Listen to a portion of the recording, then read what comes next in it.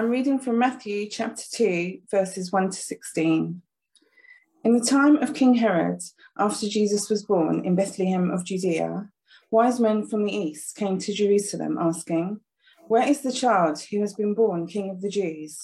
For we observed his star at his rising and have come to pay him homage." When King Herod heard this, he was frightened, and all Jerusalem with him. And calling together all the chief priests and scribes of the people, he inquired of them where the Messiah was to be born. They told him, "In Bethlehem of Judea, for so it has been written by the prophet. And you, Bethlehem, in the land of Judah, are by no means least among the rulers of Judah. From you shall come a ruler who is to shepherd my people Israel." Then Herod secretly called for the wise men and learned from them the exact time when the star had appeared. Then he sent them to Bethlehem, saying, "Go and search diligently for the child, and when you have found him, bring me word, so that I may also go and pay him homage." When they had heard the king, they set out, and there ahead of them went the star that they had seen at its rising, until it stopped over the place where the child was. When they saw that the star had stopped, they were overwhelmed with joy. On entering the house, they saw the child with Mary his mother, and they knelt down and paid him homage. Then, opening their treasure chests, they offered him gifts of gold, frankincense, and myrrh. And having been warned in a dream not to return to Herod, they left for their own country by another road. Now after they had left, an angel of the Lord appeared to Joseph in a dream and said, "Get up, take the child and his mother, and flee to Egypt, and remain there until I tell you, for Herod is about to search for the child to destroy him." Then Joseph got up, took the child and his mother by night, and went to Egypt, and remained there until the death of Herod. This was to fulfill what had been spoken by the Lord through the prophet, "Out of Egypt I have called my son." When Herod saw that he had been tricked by the wise men, he was infuriated, and he sent and killed all the children in and around Bethlehem who were 2 years old or under, according to the time that he had learned from the wise men. I'm reading from Exodus chapter 1, verse 15 to chapter 2, verse 10. The king of Egypt said to the Hebrew midwives, one of whom was named Shiphrah and the other Puah, "When you act as midwives to the Hebrew women and see them on a birth stool, if it is a boy, kill him, but if it is a girl, she shall live." But the midwives feared God. They did not do as the king of Egypt commanded them, but they let the boys live. So the king of Egypt summoned the midwives and said to them, "Why have you done this and allowed the boys to live?" The midwives said to Pharaoh, "Because the Hebrew women are not like the Egyptian women, for they are vigorous and give birth before the midwife comes to them." So God dealt well with the midwives, and the people multiplied and became very strong. And because the midwives feared God, he gave them families. Then Pharaoh commanded all his people, "Every boy that is born to the Hebrews you shall throw into the Nile, but you shall let every girl live." Now a man from the house of Levi went and married a Levite woman. The woman conceived and bore a son, and when she saw that he was a fine baby, she hid him 3 months. When she could hide him no longer, she got a papyrus basket for him and plastered it with bitumen and pitch. She put the child in it and placed it among the reeds on the bank of the river. His sister stood at a distance to see what would happen to him. The daughter of Pharaoh came to bathe at the river, while her attendants walked beside the river. She saw the basket among the reeds and sent her maid to bring it. When she opened it, she saw the child. He was crying, and she took pity on him. "This must be one of the Hebrews' children," she said. Then his sister said to Pharaoh's daughter, "Shall I go and get you a nurse from the Hebrew women to nurse the child for you?" Pharaoh's daughter said to her, "Yes." So the girl went and called the child's mother. Pharaoh's daughter said to her, "Take this child and nurse it for me, and I will give you your wages." So the women took the child and nursed it. When the child grew up, she brought him to Pharaoh's daughter, and she took him as her son. She named him Moses, because, she said, "I drew him out of the water." I just want to note that I'm not this morning particularly talking about the massacre of the innocents, but it is kind of hard to hear that story without wanting to mention it, because it is such a horrific story. I did speak about the Massacre of the Innocents as a specific sermon a couple of years ago, so if you want to have some thoughts around that, then do let me know and I can signpost you to that. But the title of this morning's sermon is the phrase, "There's always another way." Having been warned in a dream not to return to Herod, they left for their own country by another road. And so, Luke tells us, the great King Herod, Herod the Great, was kept waiting. And really, that's the point of the sermon, right up front from the beginning. There's always a different route, there's always an alternative path, there's always another choice that one could take, there is always another way. Especially when you're dealing with a murderous, self-aggrandizing, self-important ruler who is intent on protecting his own power, whatever the cost. So let me tell you a little bit about Herod. He was the founder of what became known as the Herodian dynasty. This was the family that ruled over the Palestinian area from about 40 BC until about 100 AD.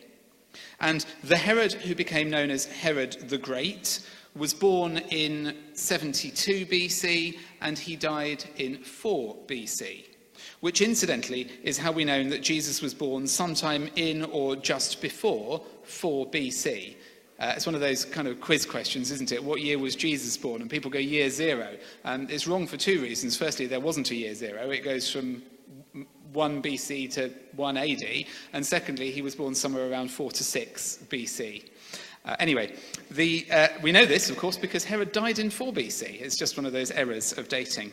But Herod's power, the great Herod, his power had its origins in the demise of the previous dynasty that had been ruling in Palestine, known as the Hasmoneans.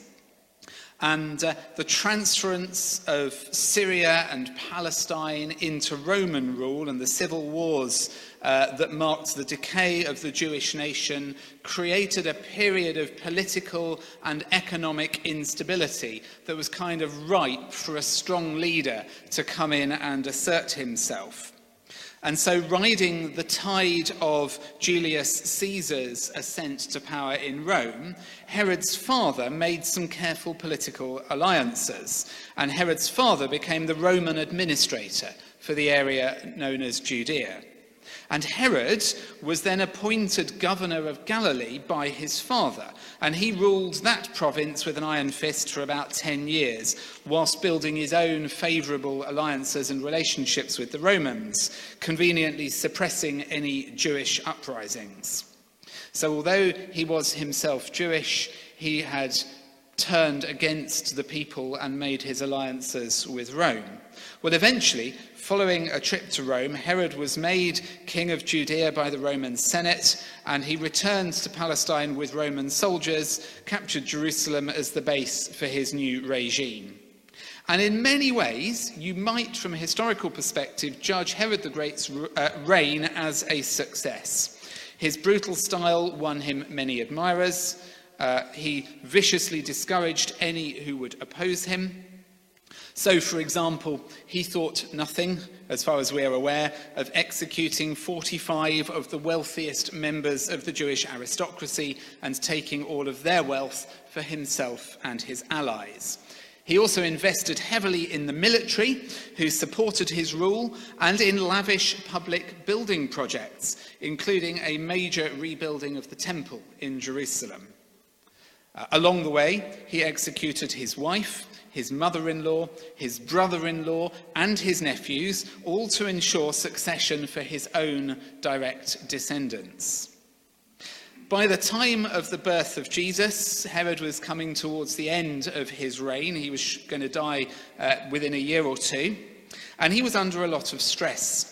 He had become seriously ill, and as is often the case when a strong leader's power starts to wane, his enemies were massing, threatening to overturn not just him, but his chosen successor. And so the strong leader became increasingly paranoid and even more brutally violent in his attempts to protect himself and his legacy. And so we come to the visit of the Magi, these wise men from the east. In many ways, the wise men were the inverse of Herod. They came from beyond Israel. He was the king of Israel. They sought Jesus to worship him. Herod sought Jesus to kill him. They brought their wealth and their wisdom as gifts for the Christ child, whereas Herod sought to protect his power and his wealth at all costs.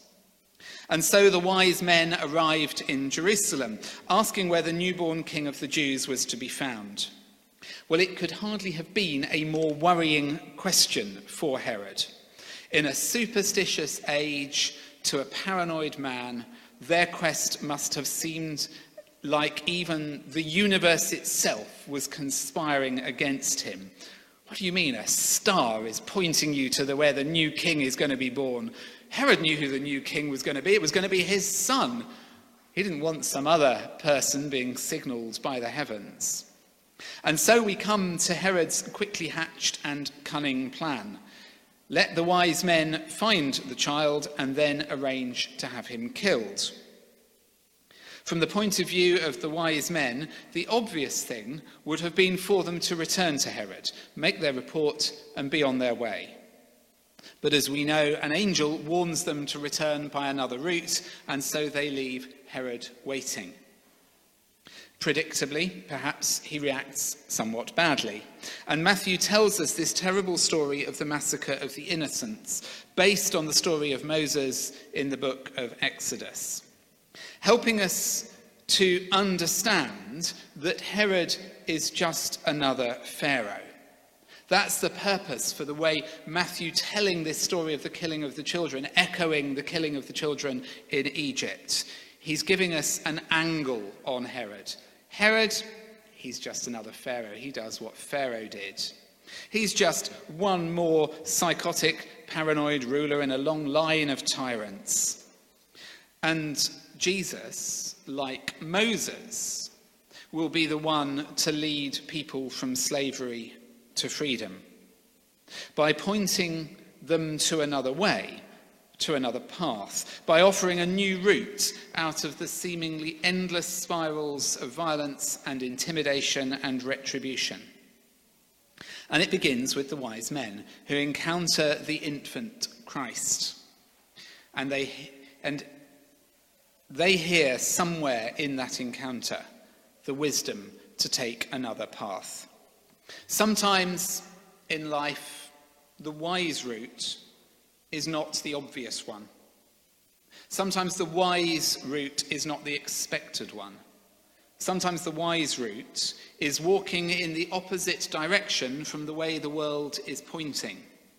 Sometimes the wise route is refusing to engage the systems of oppression that so desperately seek conflict in order to legitimate their own position.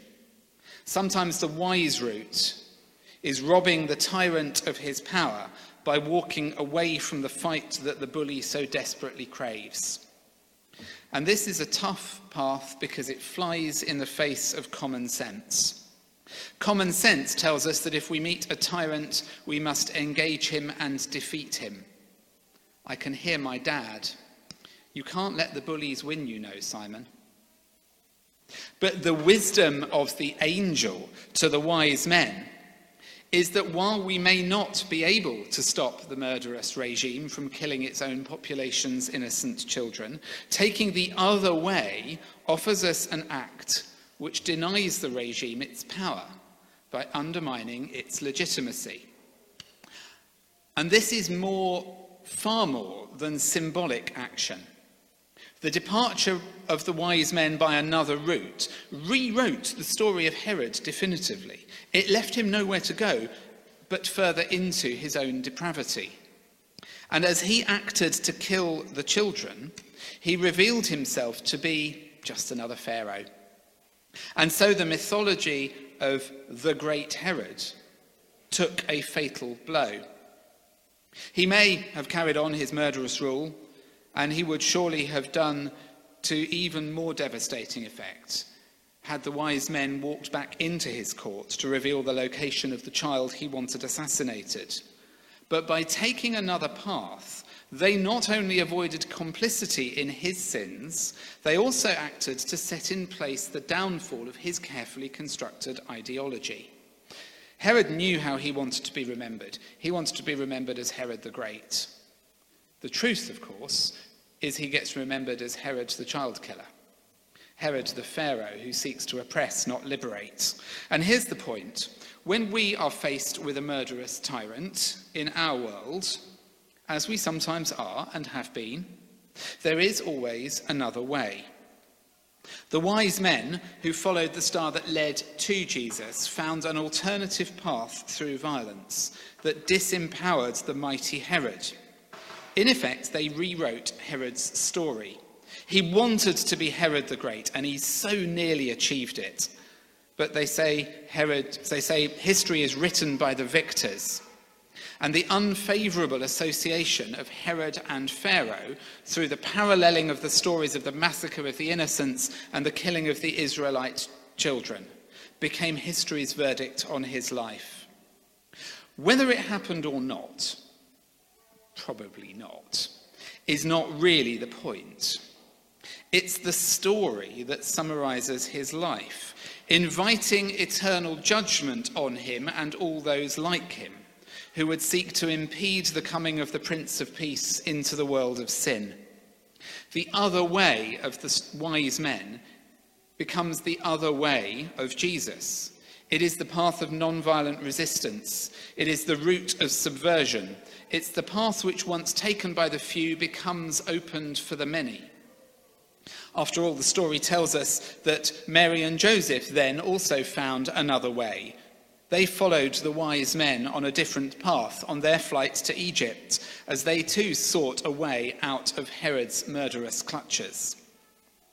And so we come to today. And I wonder what the other way of the wise men might look like in our world of sin and violence.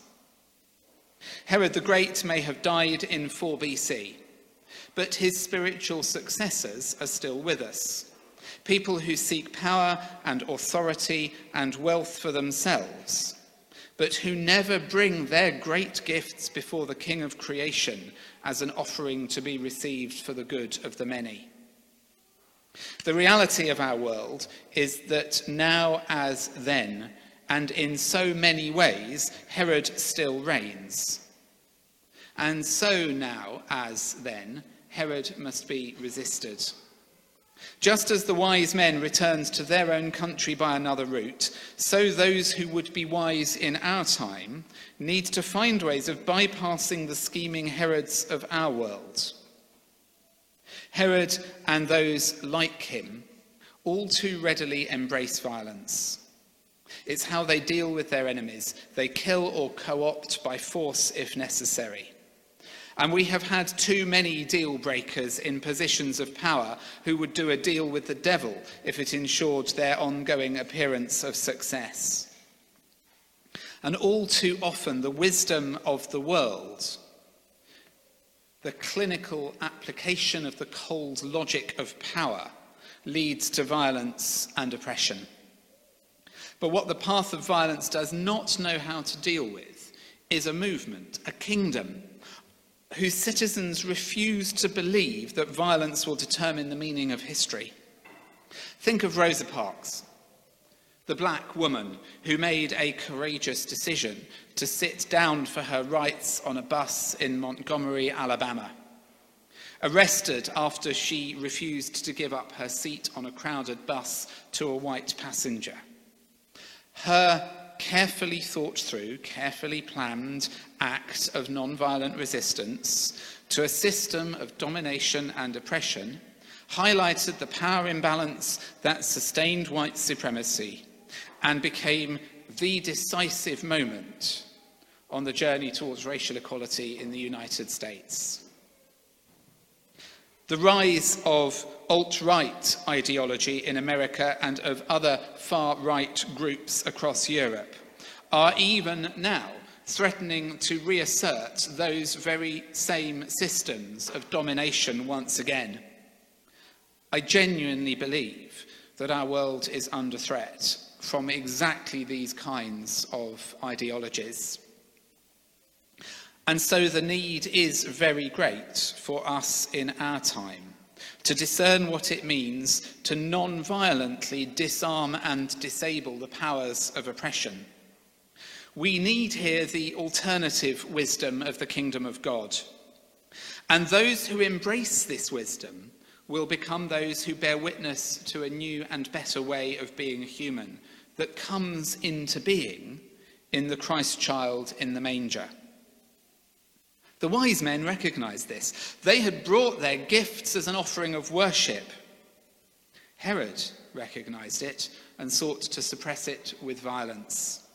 Two paths, two responses to the challenge of the Christ child. In the southern states of America under slavery, the African slaves had very few freedoms. They were utterly dominated by a violent system of oppression that sought to control every aspect of their lives. But they were allowed to sing, and so they sang freedom songs to subversively give voice to their hope that one day another path would open before them. They kept hope alive through the offering of worship.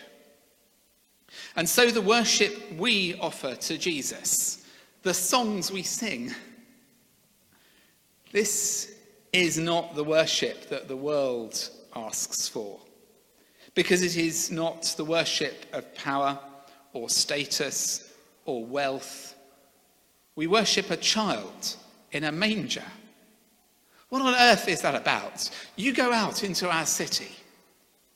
Worship is demanded from every side, and it is never the subversive worship of Christianity, because it is never the worship of powerlessness and innocence. The wise men brought their gifts as offerings of worship, not to lift the Holy Family out of poverty, but in order that through their symbolic giving of themselves, a new path might be opened for the salvation of the world. And so the wise men took another path, and as they did so, they denied Herod his chance to fulfill his stated aim of bringing his own violent offering of homage to the child born King of the Jews. There is always another way. Violence and power do not get to write the rules that we must follow. The political significance of the birth of Jesus is all too often lost, but Herod understood it readily enough. Power consents threats to itself. And even as an infant, Jesus was a threat to thrones and empires, threatening to both Herod and Rome. It's easy for those in favour of military solutions to the Herods of our world to characterise those who take a stand of principled non-violence as fuzzy peacenik cowards who go weak at the very thought of danger. And sure, compared to a man with a gun in his hand, the unarmed man will always look vulnerable.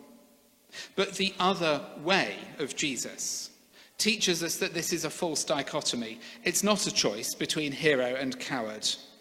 There is, as the wise men discovered, always another way. Do you remember that video from Tiananmen Square of the man who stopped a Chinese tank in its tracks, armed only with 2 bags of shopping? The other way of Jesus seeks to highlight, expose, and ridicule the power inequality that is bolstering the regime. And here's the thing. Being non-violent is not about doing nothing. It's the world of the aid worker, the military chaplain, the journalist, the international observer, the international accompanist. Not cowards, but heroes to the cause of peace. Carrying a gun does not automatically make someone a hero, and neither does being injured on active service. That might make them a victim. There is a danger that when we designate our combatants as heroes, we end up inferring that our peace workers are cowards. And our society constructs narratives that sanctify violence, and we learn to live with casualties, deaths, and collateral damage. And we do so by telling ourselves that it's all a necessary sacrifice because the end justifies the means. In other words, when we do that, we walk straight into Herod's trap. But what if there is another way? What if the way to hell is indeed paved with good intentions and the road taken by the many is indeed wide and broad enough to take a tank? And what if the way of Christ truly is narrow and steep and taken only by some who have the courage to speak out and act against prevailing ideologies of violent retribution and intervention? When I was a child, I developed a philosophy of game playing. It was this: if you can't win, don't play the game. It's why I didn't play rugby or football or tennis or cricket if I could avoid it. But I was all right on things like chess. I wonder if we might rephrase this philosophy slightly in the light of the wise men. To, if you can't change the game, don't play it. We may not be able to stop the Taliban in its tracks. We may not be able to banish ISIS from the world. We may not be in a position to prevent the Herods of our world from killing their own and our own innocent people. But we can take action to delegitimize their ideology. We can work to subversively undermine their power. We can rewrite the narratives of history away from retribution towards peace. We can, in other words, refuse to play power at its own game. We can, as the wise men discovered, take another path, and the world has never needed their other way more than it does today. We are still playing our games both internally within our country and internationally by rules set by Herod, and we need to stop. As the wise men discovered, there is always another way, and in the name of Christ we need to discover the path of Christ. As Martin Luther King put it, the arc of the moral universe is long, but it bends towards justice. He said those very words in this building. We need to learn what it is to walk away from the games of violence and do something different. And what we will discover, of course, is what Martin Luther King and Gandhi and so many others have discovered before us, which is that walking a different path undermines the power that was legitimating the game of violence in the first place. The game changer will not be brimstone missiles in Syria, nor, as it turned out, will it be boots on the ground in Kabul. The game changer is the way of Christ, and the wise need to listen and act, or else we will all continue on the path to hell. It is my firm belief that the eternal hope made flesh in the baby who comes to us at Christmas is the only path through death and violence to resurrection and new life. And so it is our calling as the people of Christ to live that eternal hope into being in our midst, in our society, in our city, in our communities, in our world. And so we need to learn to be wise. Wise in our actions, wise in the way we vote, wise in what we do with our money, wise in the way we respond, wise in what we say. We need to learn to read the signs and then to have the courage to tread the other path as Christ leads us.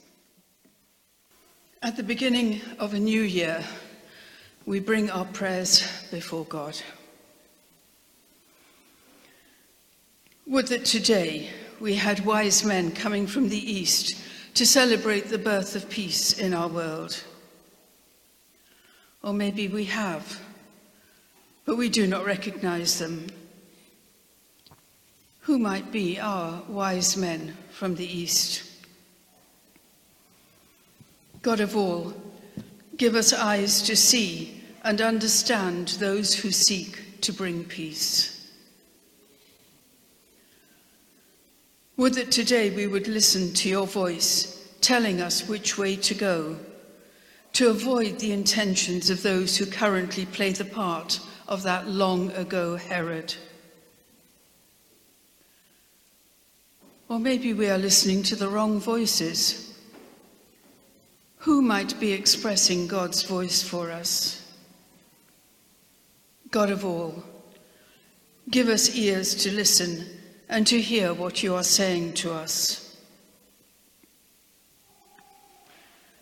Would that today we could know of women and men across the world celebrating a new beginning, the start of a new year, stepping out in faith and trust, accepting each other however different they may be. Or maybe there are such men and women around us, quietly building your kingdom in our communities.